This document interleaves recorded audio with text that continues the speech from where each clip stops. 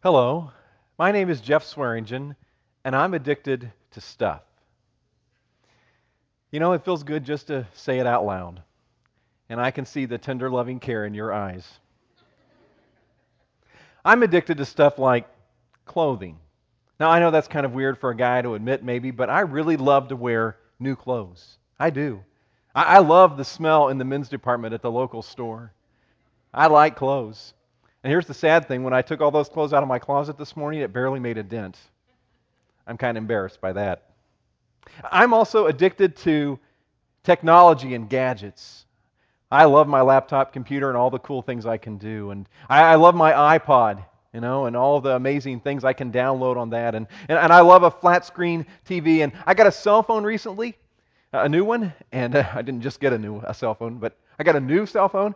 I really thoroughly enjoyed spending quite a bit of time getting it all set up just the way I like it. I am addicted to technology and gadgets.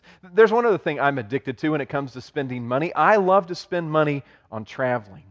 I mean, if I had time, I would travel a lot. I love the buzz of being in an airport, and I love driving down the highway, and I love planning out a trip. I love spending money on traveling.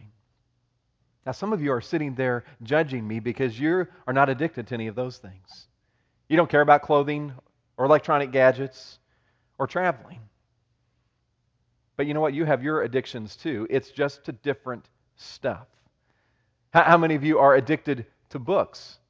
I mean, you have bookshelves at home that are overflowing with hundreds of books, some of them you've never even read. How many of you are addicted to figurines? Where I come from in the Midwest, we called them knickknacks. You know, those little porcelain kind of figurines that sit around your house. Some of you have special glass cases that you keep your figurines displayed in. And if somebody moves a figurine just a fraction of an inch, there's a problem. Some of you are addicted to other people's stuff at garage sales. You go dig through their trash and take home a treasure for yourself. Some of you are addicted to big toys like new cars, motorcycles, boats. Some of you are addicted to fishing gear. I bet if we went in your garage, we'd find a whole wall lined with fishing poles and all kinds of gear. Maybe it's golf stuff for you that you're addicted to. Yeah, before you judge me too quickly, you have to also admit that you are addicted to stuff. Now, we don't call it stuff when we first buy it, do we? No, it's something of great value to us when we first purchase it. But when our garage and our closets become overflowing with stuff and we have to go out and rent a self-storage unit just to store all of our stuff. Did you know, by the way, that the self-storage industry is rapidly increasing in America? There are now 30,000 of those kinds of facilities around the country, and in the late 1960s, do you know how many there were? None. The industry didn't exist. It is now today a $12 billion a year industry. It's bigger than the music industry. We are addicted to stuff. Well, I'm glad you're here today as we begin this new series called The ABCs of Financial Success. And I am looking forward to our time together as we really dig into this both here on Sunday mornings and in our life groups. I want to encourage you and ask you to do something this week. I want to encourage you to jump online at Amazon or someplace and get this book, The ABCs of Financial Success by Barry Cameron. It is the book that we're basing a lot of our study here on Sunday mornings and in our life groups on. I want to encourage you, pick this book up and read it. It is excellent stuff. And not only will you get to hear a lot of it right here, but then you'll get it reinforced as you read along at home. So I encourage you to pick that up. Somebody after first service gave me a hard time. They said, you talked about money, then you told us to go out and buy a book. It's an inexpensive book, okay? Just don't use your credit card to buy it, okay? We'll talk about that next week. So we're going to talk about our addiction to stuff. Now, our goal of the series is not to make you feel guilty for having nice things or enjoying the blessings of life. That's not it at all. In fact, it's okay to have nice things. Can we just be really clear about that up front? It's okay to have things, and it's okay to enjoy the blessings of life. Secondly, this series is not just about giving more money to the church. Now, we're going to talk about giving because it is part of God's plan for our finances that He reveals in the Bible, but it's not just about that. In fact, we're not even going to talk about that for 2 or 3 weeks. No, the goal of this series is for us to honestly look into God's Word and understand what His plan is for our finances. And for us to discover God's wisdom, God's plan, God's guidance for our finances. Now, the reality is, most Americans don't think they have any problem when it comes to money.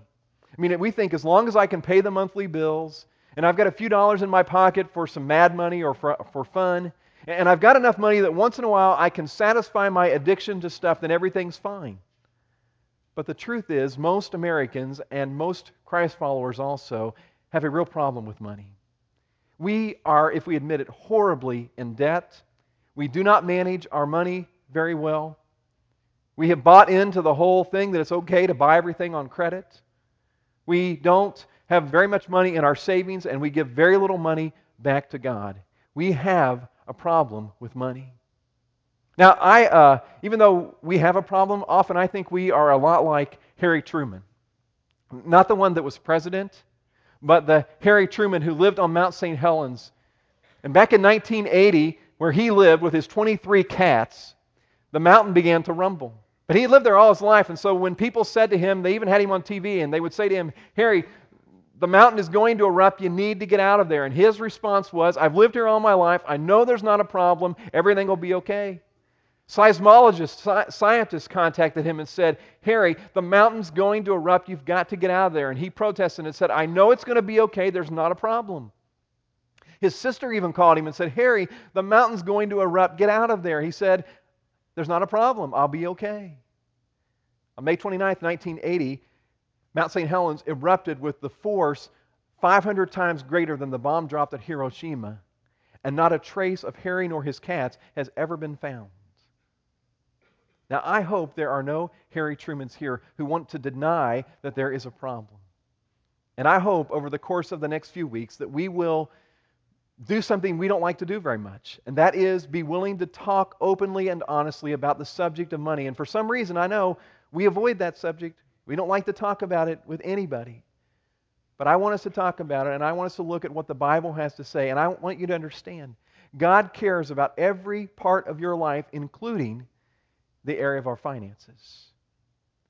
So we're going to dig in today, and we're going to begin in this series by talking about our attitude. But before we do that, I want to pray for us and for our time together over the next 5 weeks. God, I just want to ask you that as we study for the next several weeks, that God, you would really help us to just honestly and openly deal with this subject. That God, you would open our hearts, you would tear down the obstacles that stand in the way of us dealing with this subject. And God, you would remind us through your Holy Spirit that you really do care about every area of our lives, including our finances. And God, would you help us as we seek truth to find it and to apply it to our lives. In Jesus' name we pray. Amen. So we dig in today with the A, which stands for attitude. Our attitude toward money. And it's here that we need to begin because, attitude is the one thing that we can change in our lives that has a huge impact. In fact, until we begin to change our attitude towards money, I can just about promise our financial condition is not going to change. It begins by changing our attitude. And so we're going to dive into that today. I like what William James said. He said, one can alter his life by altering his attitude. And Ralph Waldo Emerson said it this way.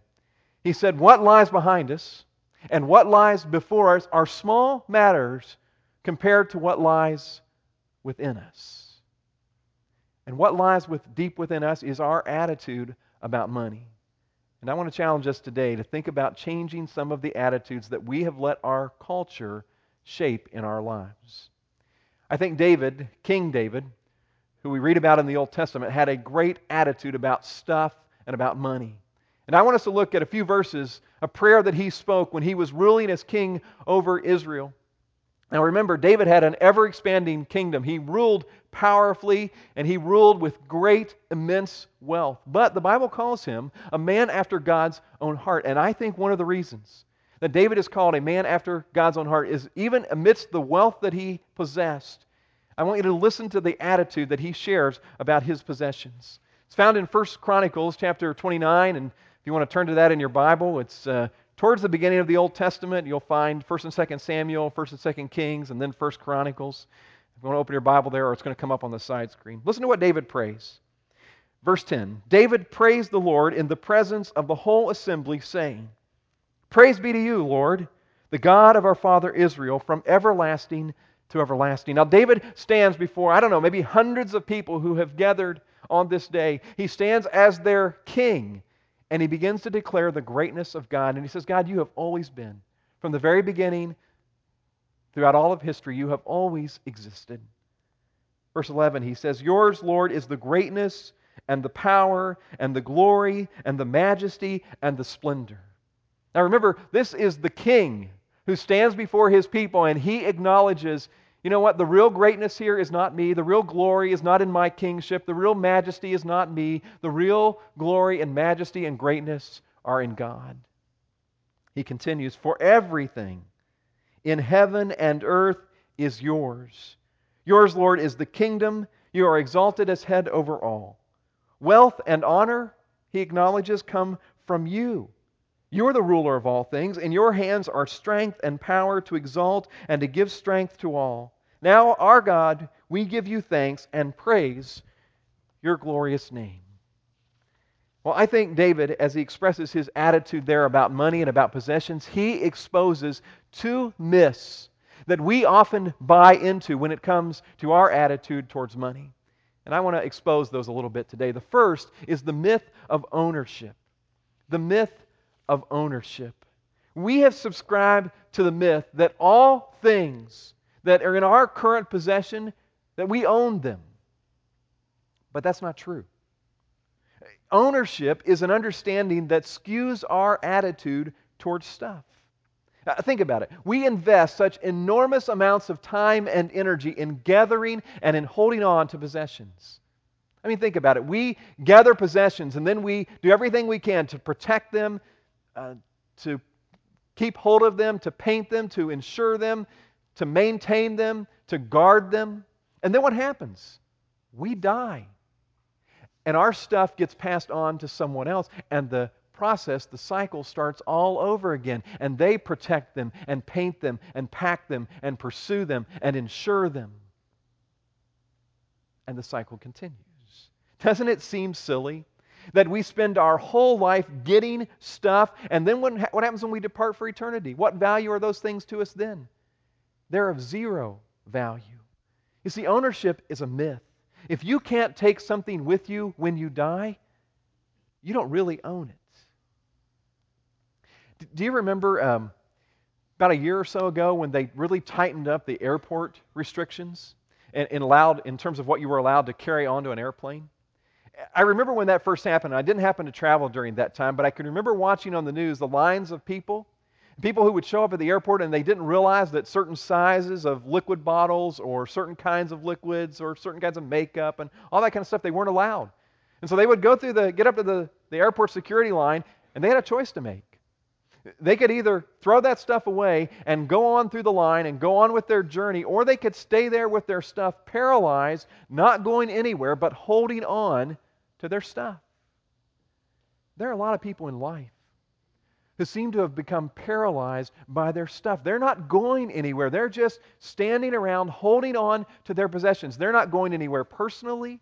They're not growing as a person. They're not going anywhere spiritually. They're not growing in their relationship with God. They're just paralyzed, stuck holding on to their stuff. And Jesus said, the only stuff that you get to take with you when you pass from this life is the stuff that you have invested in heaven before you die. Now, what does that mean? Well, it means the stuff that we invest in people who will also be in eternity. It means the stuff that we invest in God's kingdom through the local church. It means the stuff that we invest in what God's doing. And Jesus says that's the stuff that will matter to us when we pass from this life to the next. Now, if we don't own it, then who does? Well, David says pretty clearly, God does. Listen to what he says in verse 11. He says, for everything, and last time I checked the definition of everything, it still meant everything. In heaven and your earth is yours, is God's. David said a similar thing in Psalm 24. He said, the earth is the Lord's and everything in it, the world and all who live in it.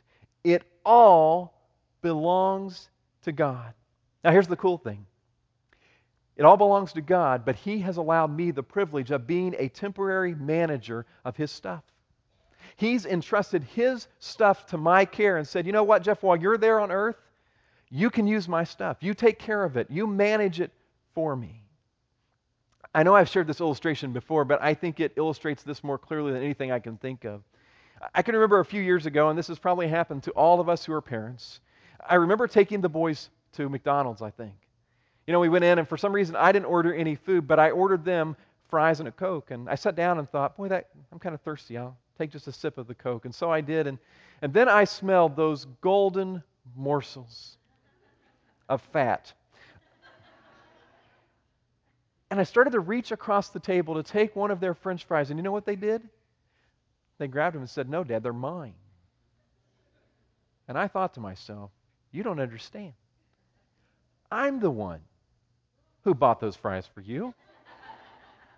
You don't understand. I could go back to the counter and lay down some money, and I could bury you in French fries. Why do you think they're yours? They didn't understand. Those fries really belong to me. But you know what I was really looking for in them? I was looking for just a small sense of generosity on their part and an understanding that they didn't belong. They didn't own those fries. They weren't theirs. They were really mine. And every day you and I go to McDonald's with our Heavenly Father, and He provides for everything we need. Why then do we wrap our arms around our stuff and say, no, it's mine? When in reality, it belongs to God. You know what? I need to make a confession to you this morning. Just a second.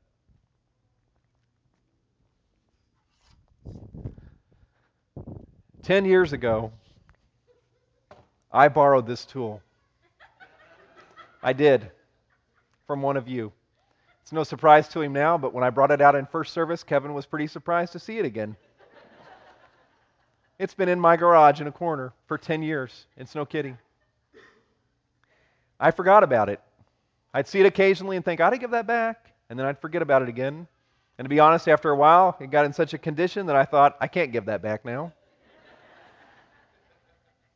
Now, I laugh about it, but honestly, in some ways, I'm embarrassed to tell you this morning and to tell you that I've held on to this that long and to tell you, you know what? I haven't taken very good care of it. Because it was in much better shape than this when it was loaned to me. And it doesn't belong to me, and I haven't cared for it very well.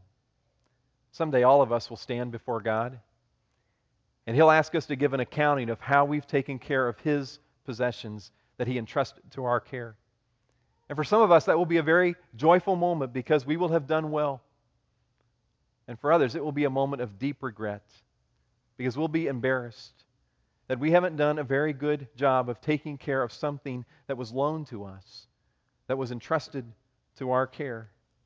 And Kevin, if you want, you can have that back today. But probably I should buy you a new one.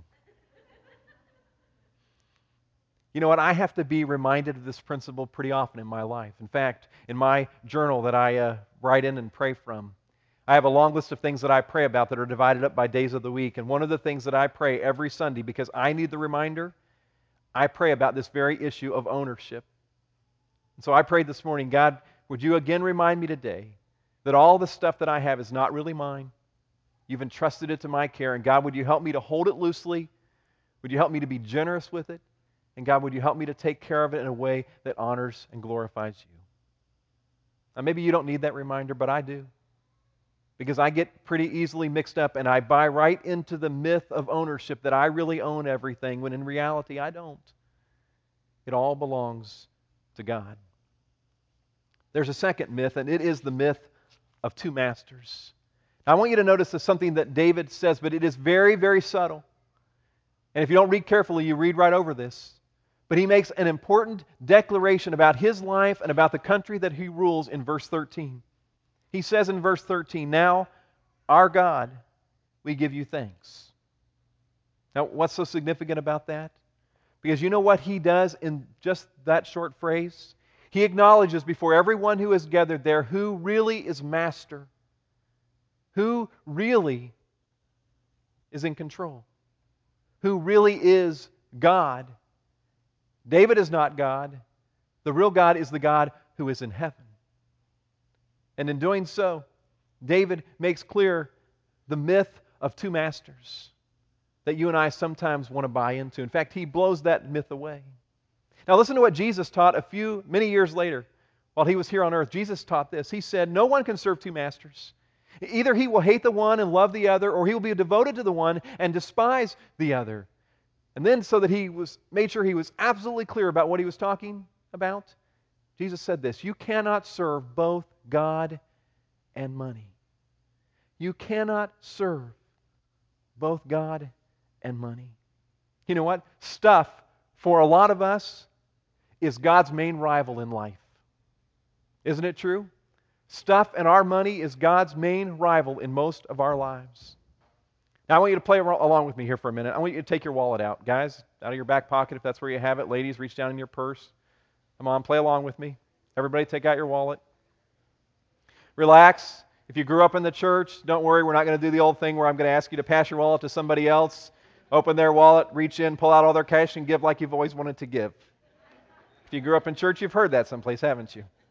And I always thought that was the stupidest thing. Who's going to do that? Got your wallet out? I want you to rub it. Yeah, look inside. Be reminded of the contents. Make sure they are all still there. Nobody escaped. Rub it some more. Maybe you want to hold it up. You know what? Your wallet, our wallets, this little container, has become the temple of the 21st century. The God of money, for most of us, lives right inside of this container. A lot of us have bought into the idea that our happiness in life is dependent on the contents of this little container. We've bought into the idea that this little container, the money and the credit cards that are contained in there, are supposed to do for us what in reality the Bible says only God can do for us.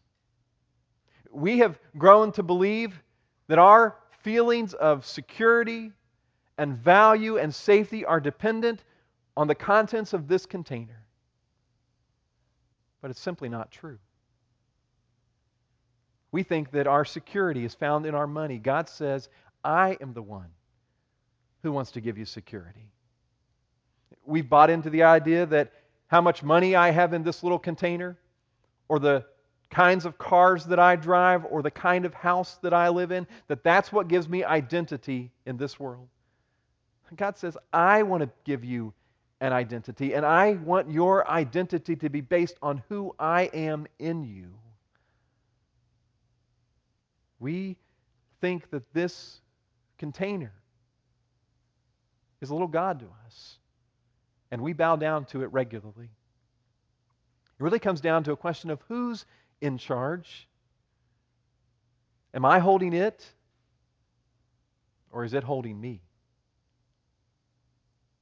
What if I did ask you to pass your wallet to somebody else? You wouldn't feel very good about that, would you? Because we have placed so much value on what's in here. You can put it away safely so that you'll be able to relax, okay? But I want you to listen to what Jesus said. In Luke 12, Jesus said, "Watch out. Be on your guard against all kinds of greed, because a man's life does not consist in the abundance of his possessions." It's a bit different than what our culture would say, though, wouldn't they? They would say that our life absolutely consists of how much we can acquire. But that's a myth. It's the myth of two masters. Jesus, after he made that statement, went on to tell a story, and if you read it in your Bible, the little heading that men have added is "The Rich Fool." It's a story about a young farmer who was a real entrepreneurial type guy, and he was extremely successful. In fact, his crops were coming in at such a rate that he couldn't even hold it in his current barns anymore. And so you know what he did as a smart businessman. He tore down his barns and he built bigger ones so that they could hold more crops. And the crops just continued to be excellent, and he was on economic easy street. He was building for retirement. He was saying, "You know what, I'll just take it easy. I'll eat, drink, and be merry because life is so good." And you know what Jesus said to him? Jesus said, you're a fool. Because tonight, you're going to lose your life. And then what value will those possessions be? You know what? He had bought into the idea that storing grain or building a 401k or funding an IRA would solve all of his problems in human existence. He was bowing at the shrine of the bulging barn. Know anybody like that? Know anybody who's tempted to bow at the same shrine? Listen to what else Jesus said at the end of that story. He said, yes, a person is a fool to store up earthly wealth, but not have a rich relationship with God. See, it's so easy, isn't it? To buy into the myth of two masters. Jesus says it just can't happen. You can only have one master. And we would be much wiser to pursue a rich relationship with God than we would be to pursue the master of money. But it requires a change in attitude towards our money. I want to invite you to do something. When you go home today, I want you to find your calendar. If you use Outlook, you can do this somehow on your computer. But I want you to take that calendar out for February and go to February 10th today with a red marker or a pen or something. I want you to draw a circle around February 10th. And I want you to write beside that, enough day. And I want you to commit that this would be the day you would decide it's enough. Now, I'm not saying for the rest of your life you're not going to buy any more things or you're going to stop enjoying the things that you've been blessed with. But what I am saying is that today, why don't we decide it's enough? And we're not going to give in to the myth of ownership anymore. That we're going to live like we really understand that all I have has been entrusted to me by God. It's not mine. I'm just supposed to take care of it and manage it. And I'm not going to buy into the myth that I can have two masters, that God and money can both rule my life. But that I want to be wise and I want to have a richer relationship toward God, that's more valuable to me than money. And today would be the day that you kind of draw a line in the sand of your life and say, enough. And I don't know how often it is for you. Maybe it's every day, maybe it's once a week, maybe it's once a month. But you go back and you look at that calendar occasionally and you be reminded regularly that today you decided it's enough. And I'm going to begin to change my attitude towards money. And if you'll do that today, then as we explore some other principles from the Bible in the coming weeks, God really wants to transform the way you operate financially in your life. And it will make a dramatic difference. Would you pray with me? God, would you change our hearts today? God, would you help us to draw that line in the sand that says enough? Enough. And God, we're going to change our attitude towards money. And we're going to see it the way that you do. And God, I know you'll bless us as we do that. In Jesus' name we pray. Amen.